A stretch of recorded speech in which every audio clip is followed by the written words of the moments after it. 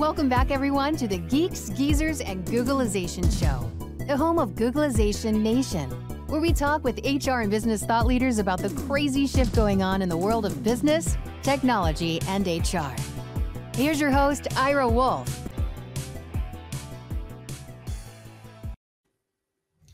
Hey, Happy New Year, everyone. Happy 2021, that magic moment when 2020 ended a few days ago.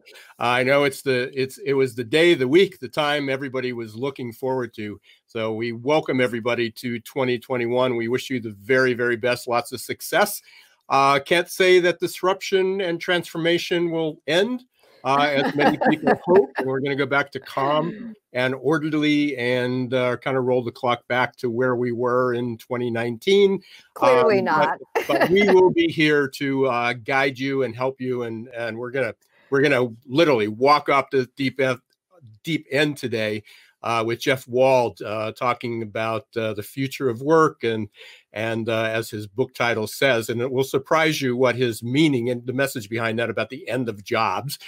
So it's actually a lot more positive than that. So we hope you stick with it. But Joyce, welcome back to 2021. It's great to be back. Yeah. It really is. But Yeah. I got a liberal education on how a city, how a locale can operate to control this pandemic much better than what we're doing here in the U.S. Yeah, and again, I can't wait to hear some of the stories and share some of that. And we hear that, one of the themes that we've been talking about. In fact, it was part of our theme on the last show, and then having a lot of the experts chime in, is what were some of the things that happened in 2021 or 2020 as a result of the pandemic that we should keep. We should learn from that. We should, that hopefully will be improved. And, we took for granted for years and years and years. We had the flu and it was just taken for granted that we get sick. And it was from some very simple things. Maybe we should have been wearing masks before during the winter season when we're locked up inside and people came to work and they were sick.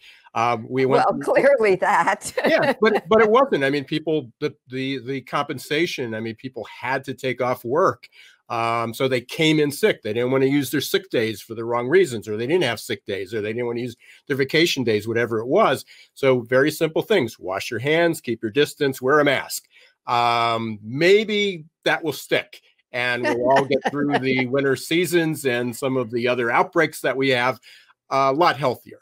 So who knows? But there's many, many other things that we'll be talking about, and we'll be talking about, especially with the future of work, remote working, working from home, well-being, a focus on well-being, taking care of people, engagement, all that stuff. So we're excited about. I'm actually doing an interview on the 22nd in the morning on the future of health and wellness.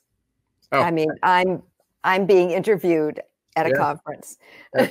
Standing, yeah. And in fact, I just spoke this morning. I just got invited to speak. I had the dates, but I wasn't sure if they were going to have it. But it's a virtual meeting. It's actually for the India automotive components manufacturers. And keynoting next week of what technology is going to, how it's going to disrupt HR, the way we hire. Worldwide problem. Everybody thinks it's in their own backyard. It's only in our industry. It's only happening in small businesses. It's only happening in the U.S. No, it's a global problem. And when you talk about that, please do not forget to talk about the experience element, because no amount of technology works if the people are not having a good time with it, or we had that very conversation this morning, because I have like 25 minutes. It's an intro keynote. It's about 25 minutes, and they have like 6 bullets. And I said, okay, where do we start? We want to focus on the technology or the humanness, and I don't know how we separate them, but I'll emphasize one slightly over the other, but they work hand in hand. But I really want to get Jeff on. Yes, Jeff. I think, I don't know if it was Jeff or his publicist approached me a few months ago the title of the book captured my attention. The end of jobs. We keep hearing about that, and there will be an end to some jobs, some job titles, some careers. But fascinating. It doesn't mean that it's the end of work.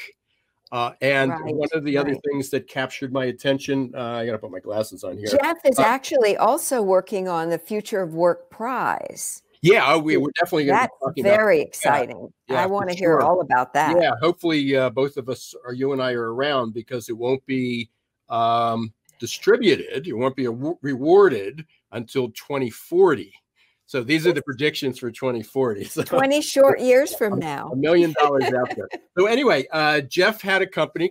He has a company. It was called Work Market, which was he sold that, or was acquired by ADP. Many of you are familiar by ADP. Yes. Again, he was talking a lot about on-demand work. I was listening to his book the other day, and I found myself walking about an extra mile, because I sort of just was meandering, just to say, I'm going to listen to one more chapter.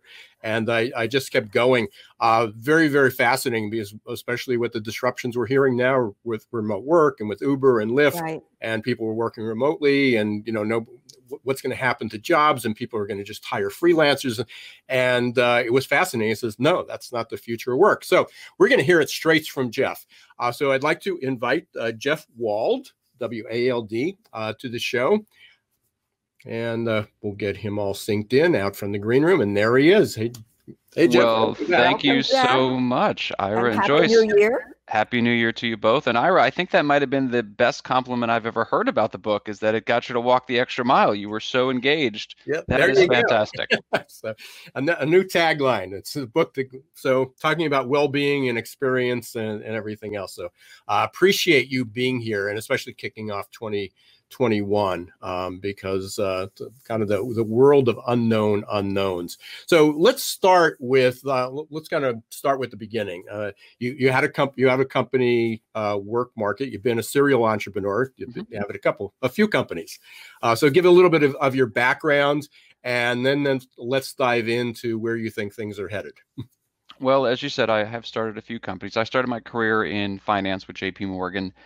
And started a company that we built up, eventually got sold to Salesforce, which was a good exit. And then 10 years ago, we started a company called Work Market, a platform for managing your freelancers.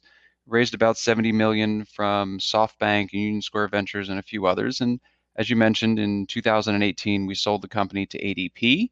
I had a pleasure of being a part of the ADP executive team for a couple of years. But deep down, I am still an entrepreneur, and so I finished up my lockup period with them, and I remain an advisor to this great company of ADP, the world's largest HCM software company. And now I'm off thinking about what is next, but talking with people about this book that we published in June of last year. Excellent. So let's talk about the on-demand. I mean, you talk a lot about on-demand labor. So let's just start with what that is. I think some people are familiar with it, but let's make sure we're all on the same page. But again, two things captured my attention right away was the title, The End of Jobs. And then the second thing was that on-demand labor is not the future of work. It is not. So I love that you're starting with definitions, because there are so many lexicon issues in the world of work where people are talking past each other because they're just not talking about the same stuff. On-demand labor is any employment resource that is not a full-time or part-time employee of that company. So it could be a vendor, it could be a freelancer, it could be a temp. Those are all on-demand labor resources. You turn them on and you turn them off. Whereas your part-time employees, your full-time employees, there are obligations that you have from a regulatory standpoint in terms of onboarding and offboarding them. And you believe that the contingent labor force is not going to be the wave of the future. Is that what I'm hearing? 100%. And Joyce, I appreciate the fact that you just used another term that we use in the on-demand world: contingent work, gig economy, a host of things. Right. So hard no, it is not the future of work. I will tell you this: when I started Work Market in 2010, everybody in the world of work predicted on-demand labor is going to be 50% of the workforce by 2020. I remember thinking to myself, that's ridiculous. Like, that's not even going to remotely be true. It didn't stop me from putting it in my investor decks because, you know, it's a great statistic and you always want that big trend to be your friend when you talk to VCs. But look, it wasn't going to be true then. The predictions now, by the way, are that on-demand labor will be 50% of the labor force by 2030. In 2010, on-demand labor was somewhere between 25 and 28% of the labor force. Very tough to actually pin down. We can spend hours talking about that. Are we talking globally or are we talking US? We are talking the US and the EU. They're about the same size in both. Okay. And so, but most of my research, I will certainly say, is very US focused. But 25 to 28% of the labor force, and 10 years later, we find it to be 27 to 30% of the labor force. So it's got about 3% market share gain over a 10-year period. Slow and steady growth to be sure, but a transformation of the labor force, something that is going to suddenly change the way the world works? Hard no. There is no data to support it. There is no data in the world of work. There's no data in the history of work. And there's no clear path in the way companies actually engage workers. And all of those are why I wrote the book, is we want to look at those evidence bases, the history of work, the data of work, how companies actually engage workers. And when you start to look at those, you get a much better sense of how the future of work is going to unfold. So real briefly, can we just go back, because we talk about jobs and you know, of course, most of us have only been around on the planet for X number of years. But the concept of a job, which by the way is the acronym that I always heard, was a job was just over broke. So, from an entrepreneur world, right? So if you have a job, it just means you need a paycheck. But the concept of a job is relatively new. In the course of the human experience, it is relatively new. It's about 180 years old. It is not the way we have structured ourselves as humans. It is not the way we've structured society for millennia. It is a very new construct.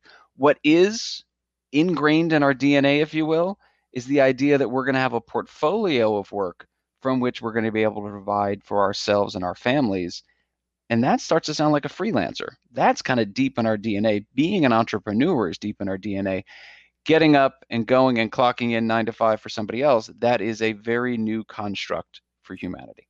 Yeah, and I love what you said. I just want to get the quote, but it was I just put it up there. It was the concept of one office, one manager, 9 to 5 is done. It is dying. That is the end of jobs. When I talk about it, that is the job that is dying. Not jobs in total. You know, we can jump into predictions on the future of work because of robots and AI. I am predicting no net job losses. Sorry, I'm just not predicting it. That is what the data tells us. Right. But the job that is dying is that one office, one manager, 9 to 5 job. That job has been dying for 30 years, and it is one of the many things that this horrible pandemic that we have persevered through, and God willing, we are almost done with, has accelerated. So are you predicting, and as a futurist, I was always taught to use the word forecast. So I'll use forecasting. Are you forecasting a collapse of the hierarchical system so that it's flat systems? Is that what you're talking about, Jeff, when you say one manager? Is that what you're talking about? Not necessarily. The organizational structure may evolve in a host of different ways because you have more distributed employees, you have more work done in a team construct. The idea of one office, meaning more remote work, more flexible work arrangements, which is really the more predominant situation. Remote work is actually a very specific definition of more than 50% of the time. It's got office infrastructure implications. It's got tax nexus implications. Flexible work arrangements are, you know what, for 2 weeks, I'm going to work from here, but then I'm back in the office, or I'm going to, every third week, I'm not going to be in the office. That will become predominant. So that is the one office. The one manager is the idea that you're not just getting your work every day from one manager. It's not the back and forth with one manager. You're working in more of a team construct. It might work with the marketing department. I might be working with procurement. I might work with some outside vendors. I might work with some freelancers and some temps. Those are team environments. And then 9 to 5, I mean, does anybody really think the 9-to-5 job is still there? Jeff, I'm really having a difficult time making the leap from people who have certain skill sets to what you're describing, which is that they would be able to work with lots of different departments. So they would have to have a much greater skill set in order to get that done. No, I don't know that their hard skills would have to evolve. Their mindset has to evolve. The mindset of being engaged in change, of collaboration and things like that, that certainly has to evolve. But Joyce, what I'll say is this: no change, I mean none, that I have seen or researched, read about in the world of work happens like that. That is one of the misconceptions in the world of work that, you guys understand, but a lot of people don't. They think, oh, well, this new tech exists, all the jobs there are going to go. Hard no. That has never happened. It never will. Oh, on-demand labor, oh, it's going to grow so quickly. No. Things in the world of labor move very clearly, very slowly, very methodically. So there's no, oh my gosh, all the hierarchies change, or oh my gosh, all the skills change. It's never happened that way, and I would be hard-pressed to imagine a world in which it does happen that way. But slow, steady change that was accelerated by this horrible pandemic, absolutely. So again, going back to the lexicon of things that are being thrown out there, this morning, I think I got 3 pitches. You want to comment on what I think the future of work was going to be, related to remote work or working from home and distributed workforce, and they throw all these into this one pool. So they use them interchangeably? Yeah. And again, so let's talk about this. We talk about on-demand. When we're talking about on-demand labor, we're talking about contingency, staffing, temporary staffing, contract labor too, right? Right. Which is different than remote work. So we can have a traditional 9-to-5 job working from home. I'm not sure that that's the way it's evolving, since it's 24/7, it seems, for some people. But we can work from home. We could be remote. We could be distributed. But we can still be a full-time employee. And 100%. Not be on demand. 100%. And I think people are confusing that. It's like, well, I don't want to, I need a job, but I don't want to work. I don't want to be remote, because the assumption is that they will be an Uber driver. Are you telling me, Ira, that people are confused about this incredibly complex world of work and where it's going? Maybe it's just me, So I'm really struggling. This stuff is incredibly, incredibly complex. And I often talk about the ATM, and I talk about it in the book, and how the ATM came out and everyone said, oh my God, all the teller jobs are going to go. And when we look 25 years later, there are 20% more tellers in the United States. And I say to people when we dive into that example, is that any simple statement on the future of work belays the mass complexity that goes into labor resource planning.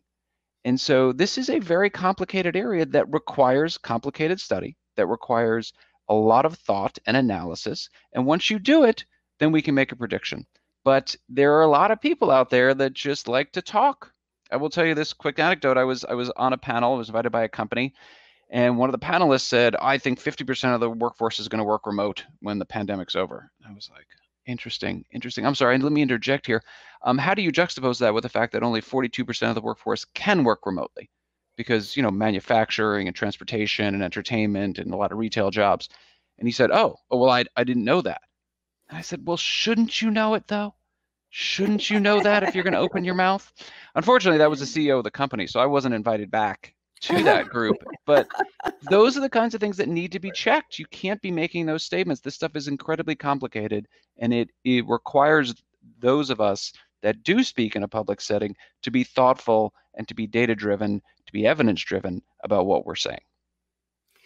So you mentioned this earlier. Again, one of the complexities with this, and it was probably the reasons that the remote work, the working from home, even telecommuting was very slow. I mean, it's been around. In fact, I wrote a book in 1999. It was The Perfect Labor Storm, and it was about the future of work. And all I did was capture all the predictions and put them into a book from everybody said. And at that point, they were talking about the same thing: was telecommuting or they weren't calling it remote work from home at that point, but telecommuting was just going to skyrocket. It was going to increase exponentially. And here we were 20 years later, and the pandemic, no doubt, accelerated that. But when we go back and we start looking at some of the trends, some of the things that are going to happen, what do you see? I'll go back to my question we ask a lot of people at the end of the year. What are some of the things that happened in 2020 that you see sticking around that we should keep to continue this evolution of what jobs and work are?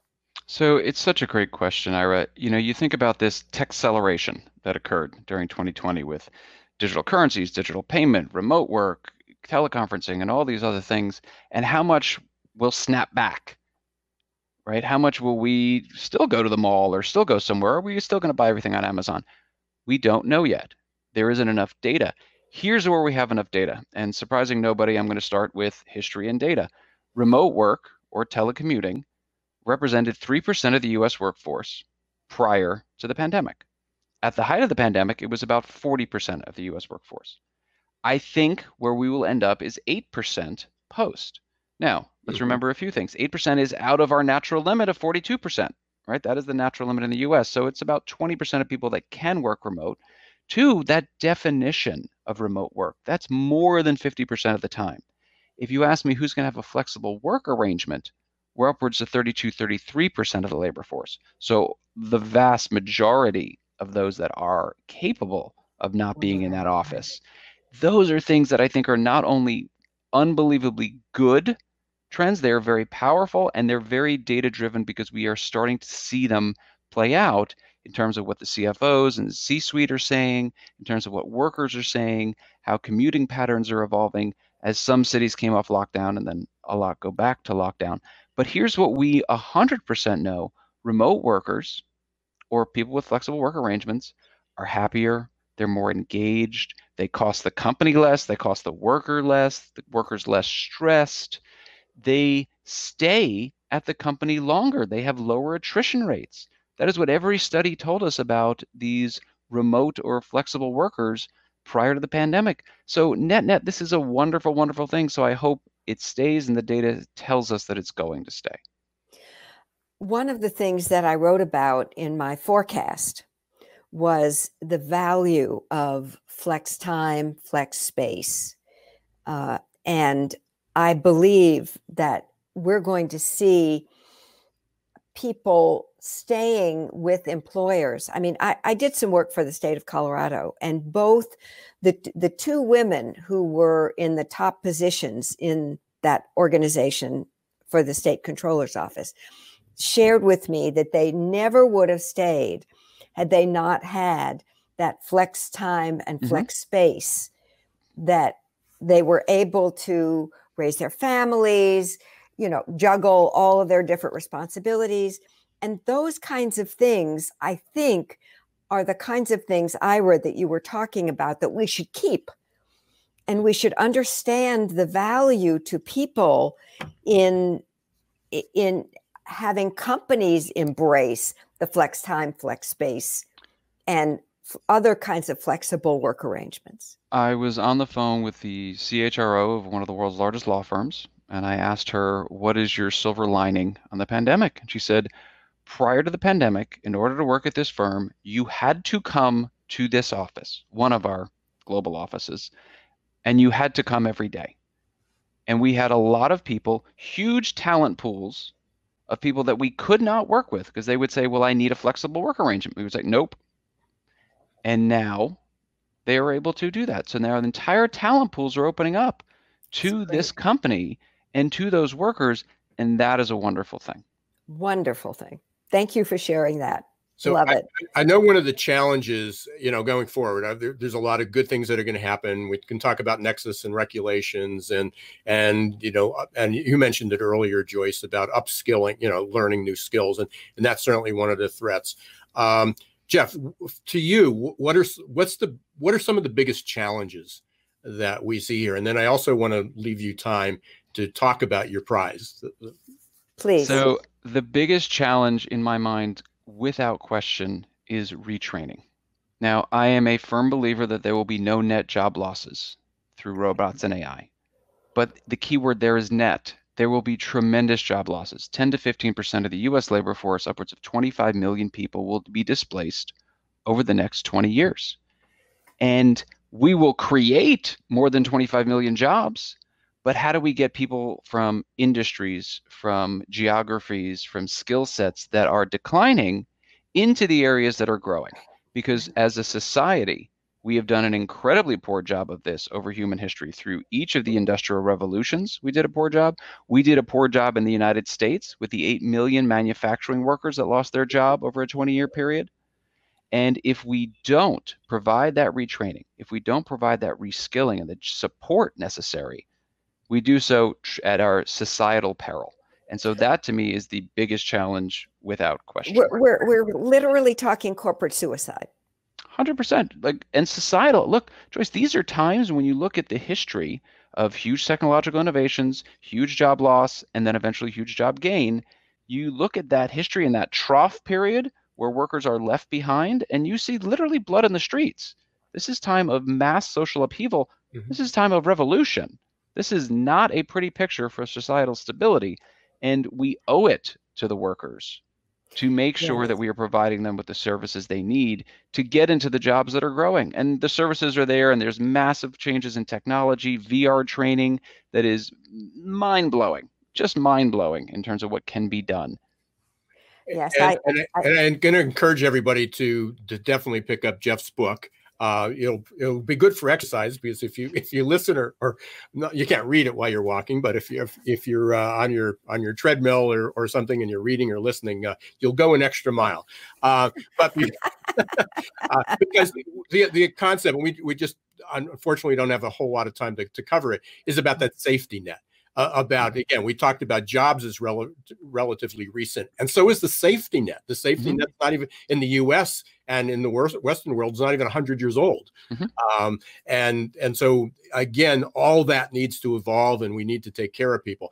But before you go, let's talk about this prize. I mean, it's fascinating. I think it's is it $10 million? It is $10 million. Look, I have the honor of being an advisor to the X Prize. And so as I was writing this book, I thought through, wow, writing a book really is hard, and I'm not very good at it. And how do I make this process easier? And a very good friend of mine said, oh, you should get contributors. And so I reached out to a number of people, 20 of whom agreed. And these are the men and women that are really shaping the future of work. Impressive list. It's an amazing list. Heads of the largest staffing firms, heads of the largest unions, CHROs from some of the largest companies. I mean, it was such an honor that they agreed to do it. And I thought, you know what, let me ape the X Prize and put out a $10 million prize. I will only award it in 2040. Because we have to see whose prediction is most correct. But I asked each one of them to write their vision of the world of work in 2040. Some are very dystopian, some are very, very optimistic, and some are right down the middle of the road.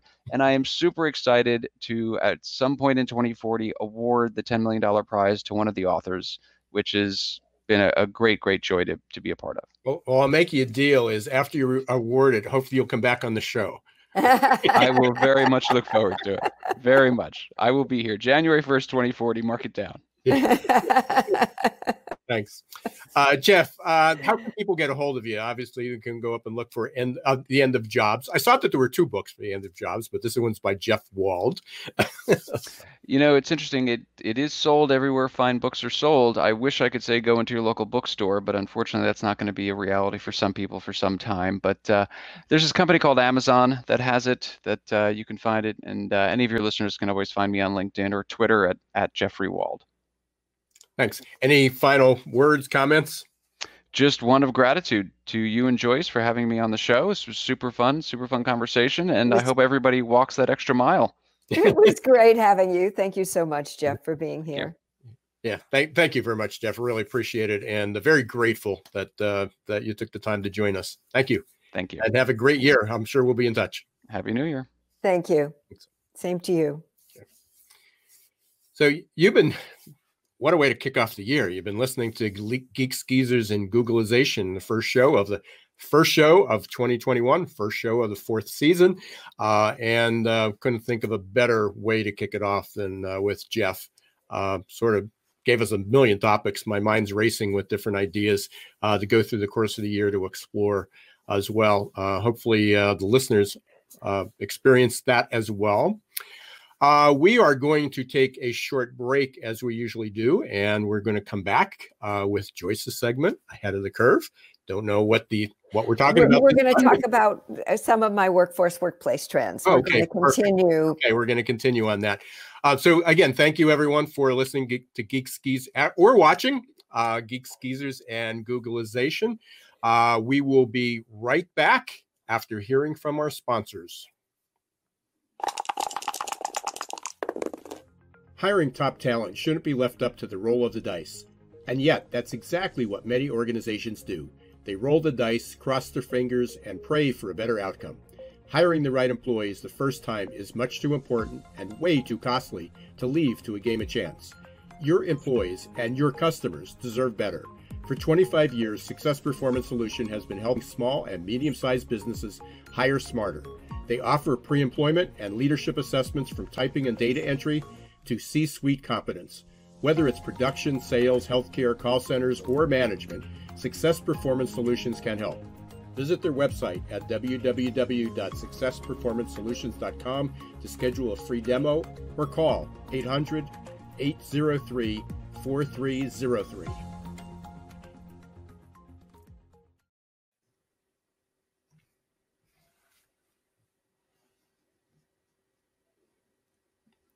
A lot of you might be feeling like you're standing in deep shift. But do you know what grows and rises out of deep shift? Opportunity. To successfully navigate the shift to the new normal, each of us must learn to rapidly adapt to the speed of change. Some of us are hardwired for this. Others, not so much. That's where Success Performance Solutions can help. Success Performance Solutions is now your AQ headquarters. Whether you are personally struggling with the next chapter in your career or wondering how ready your team is for fast, disruptive change, our AQ assessment and coaching will provide you a detailed, scientifically backed roadmap to guide you into the new normal.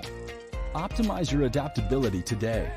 Contact Success Performance Solutions about evaluating your team's change readiness or joining our upcoming AQ Masterclass. Visit successperformancesolutions.com or call us at 800-803-4303.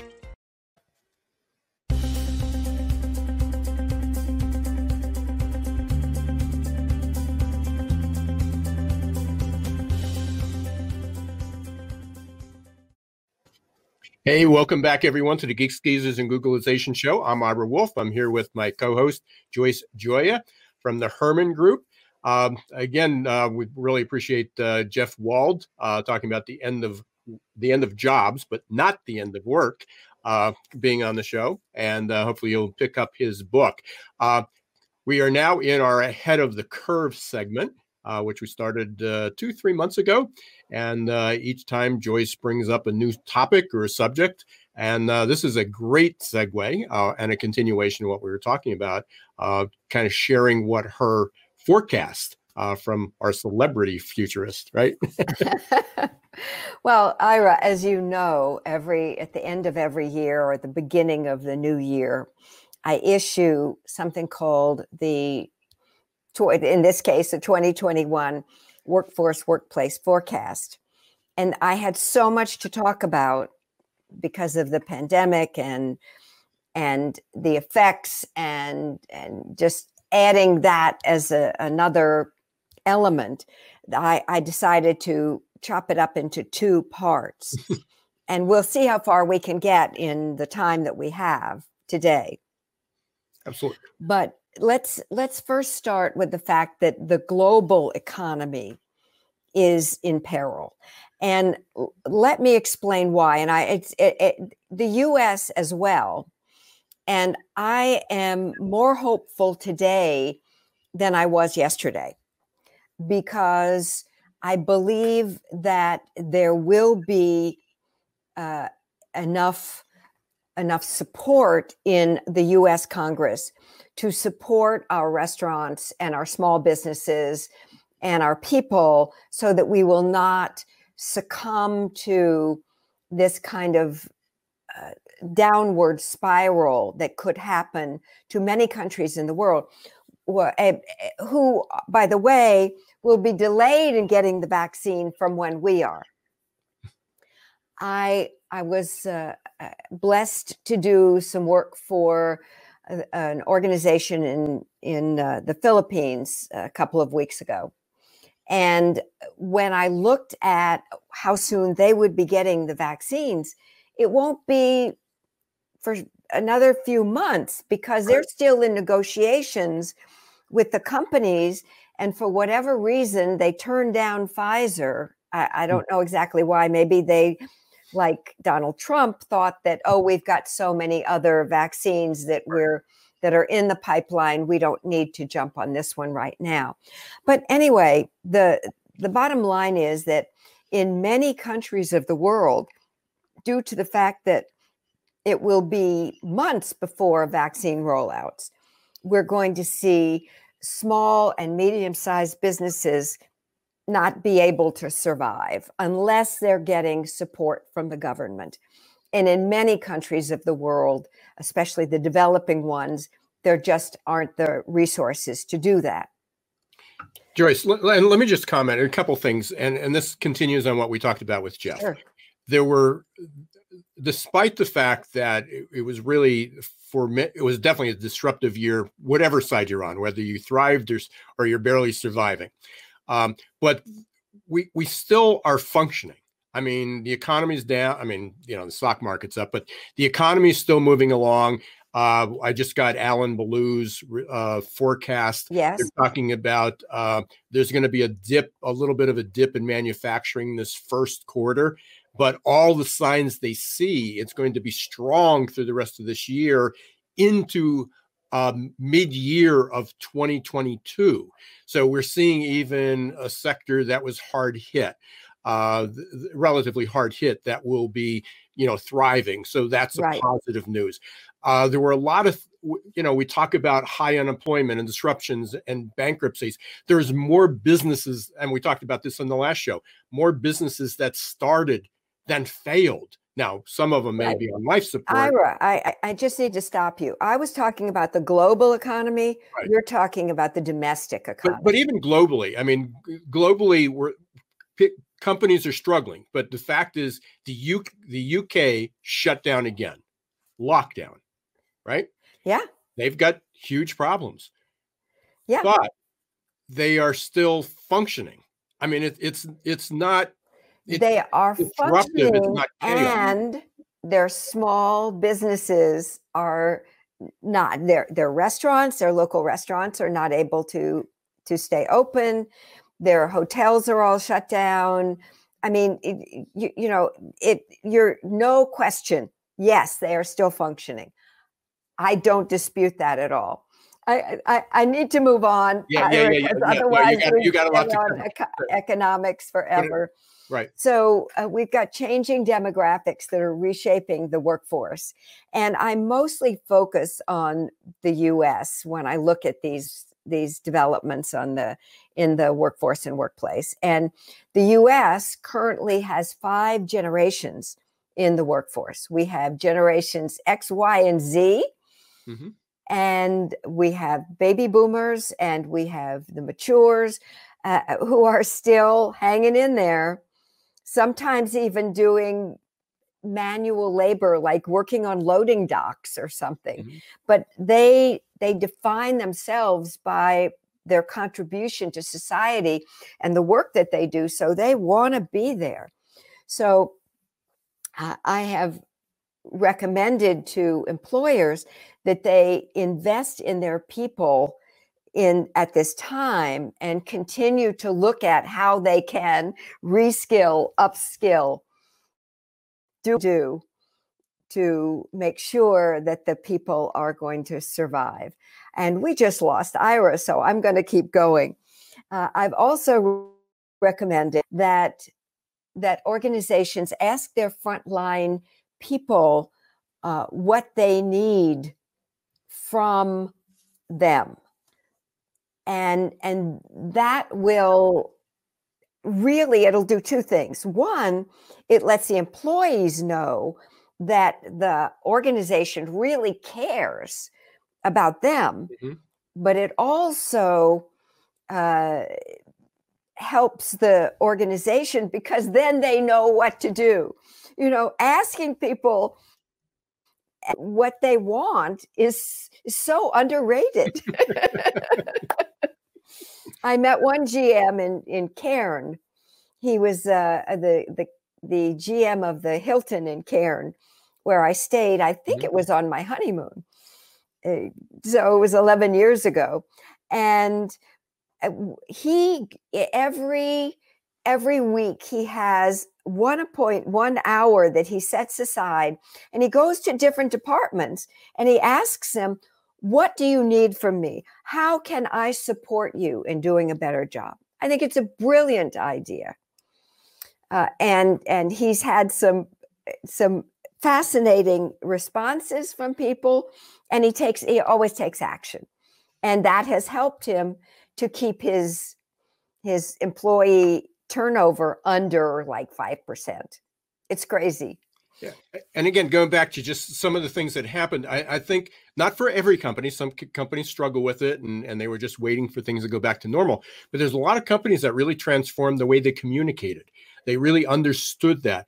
Wasn't that great, though? It was absolutely. Wonderful. We talked about that transparency and that authenticity that, again, you're sitting here and things happened and you fumble or the child runs into the room or the cat comes in or you screw, the phone rings, whatever it is. And if it's all of a sudden we acknowledge that we're all human beings, we all make mistakes, we all shared that personal side. And that is a huge positive rather than just having this cold and corporate structure. When you come in, you leave all your personal feelings behind.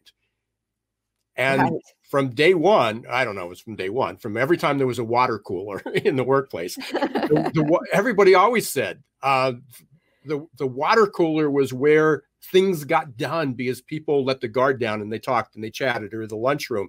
And then you'd go back into the more traditional settings. So again, hopefully that's one more positive that comes out of this. Yes, I'm sure that there were conversations around the well at one time. Yeah, okay, absolutely. So let me keep going because I'd really like to get through part one if I can. Some workforces have taken hits because there were 300 in the US alone, over 350,000 people have died.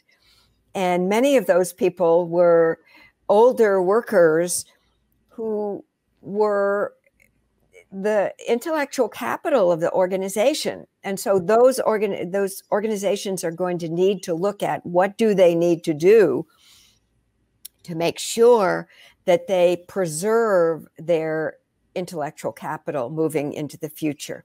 The number 5 was the inability of companies to recruit the needed employees that they will need in order to flourish in the years ahead. So it's going to handicap, it's the whole Ed Gordon concept of 10 million jobs open. Well, even from what Jeff just said, I mean, yes. Basically there will be jobs. There will be up to 25 million jobs that the job titles will go away. There will be jobs for those people, but they will require different skills. And I've been saying this for quite a while. I think it either came from one of the studies, either the one from Oxford or World Economic Forum, that 2/3 of all jobs will be 1/3 automated.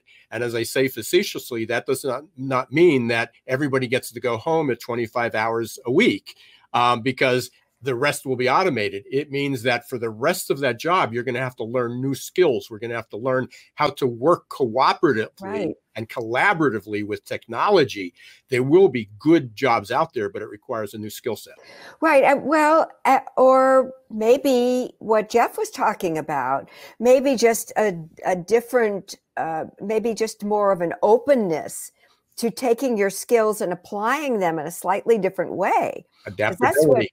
That's what he answered me when I said, don't they need additional skills in order to work in different areas of the organization?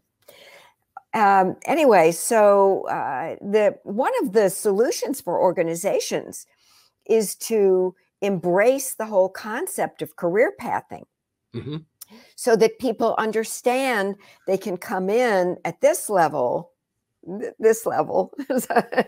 and they can grow to this level without leaving the organization. And in some cases, it's actually a hopscotch career path within the same organization. So they could come in here and they could move over here, and then we could put them here and then here. So that it doesn't have to be totally linear either.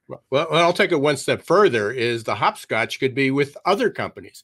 You know, it used to be that if you leave, you're not a loyal employee. We just invested 3 years and trained you and you left, so we're never hiring you back. Except they went to another company because there was another opportunity. They learned new things from that culture. They may learn new skills, and then they would come back with more advanced skills or different skills or a different outlook. So that pattern doesn't have to be only within an organization, but it could be, and again, there's a lot of people talking about those shared teams that you may not have one boss. You may have multiple bosses because, hey, your expertise is needed on this team. Now it's needed on this team. Now it's needed on this team. And those teams may be mixed teams. So, here's a radical idea, really radical idea, kind of like from one of the Christmas movies that I think it was Miracle on 34th Street, when Macy's was sending people to the other store. I can't remember the store. It might have been Saks. No, it wasn't. It was right across the street. And I was there in New York when it was still across the street. Gimbels. Macy's was sending people to Gimbels, and Gimbels was sending people to Macy's.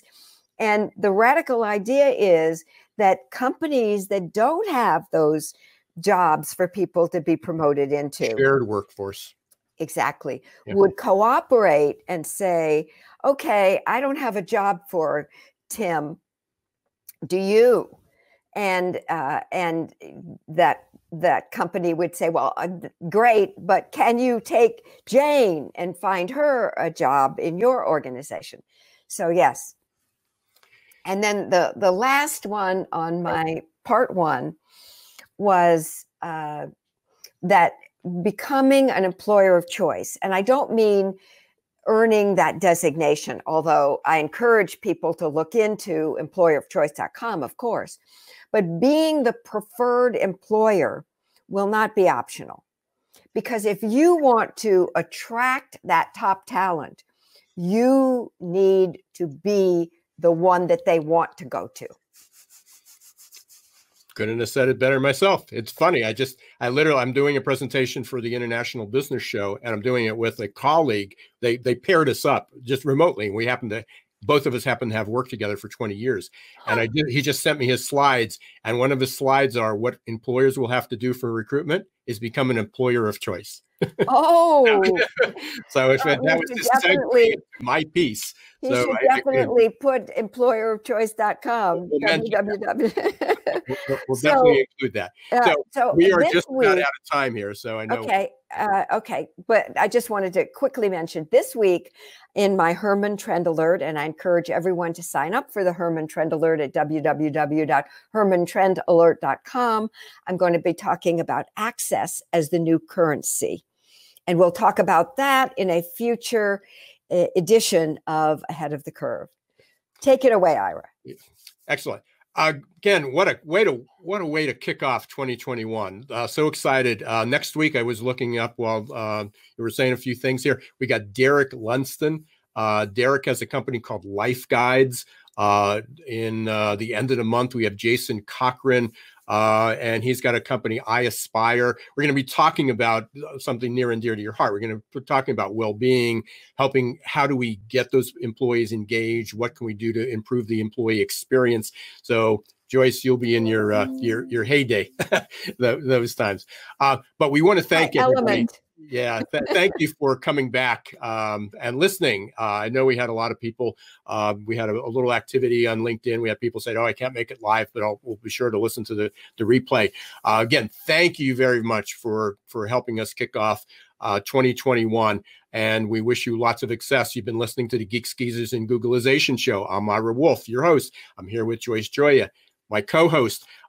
Make sure that you sign up for Googlization Nation, and you will get updates about this show, other shows, webinars, other events that we're going to have, and the HermanTrendAlert.com, so you can get Joyce's newsletter, and anything you miss or we don't cover here, you'll be able to read about.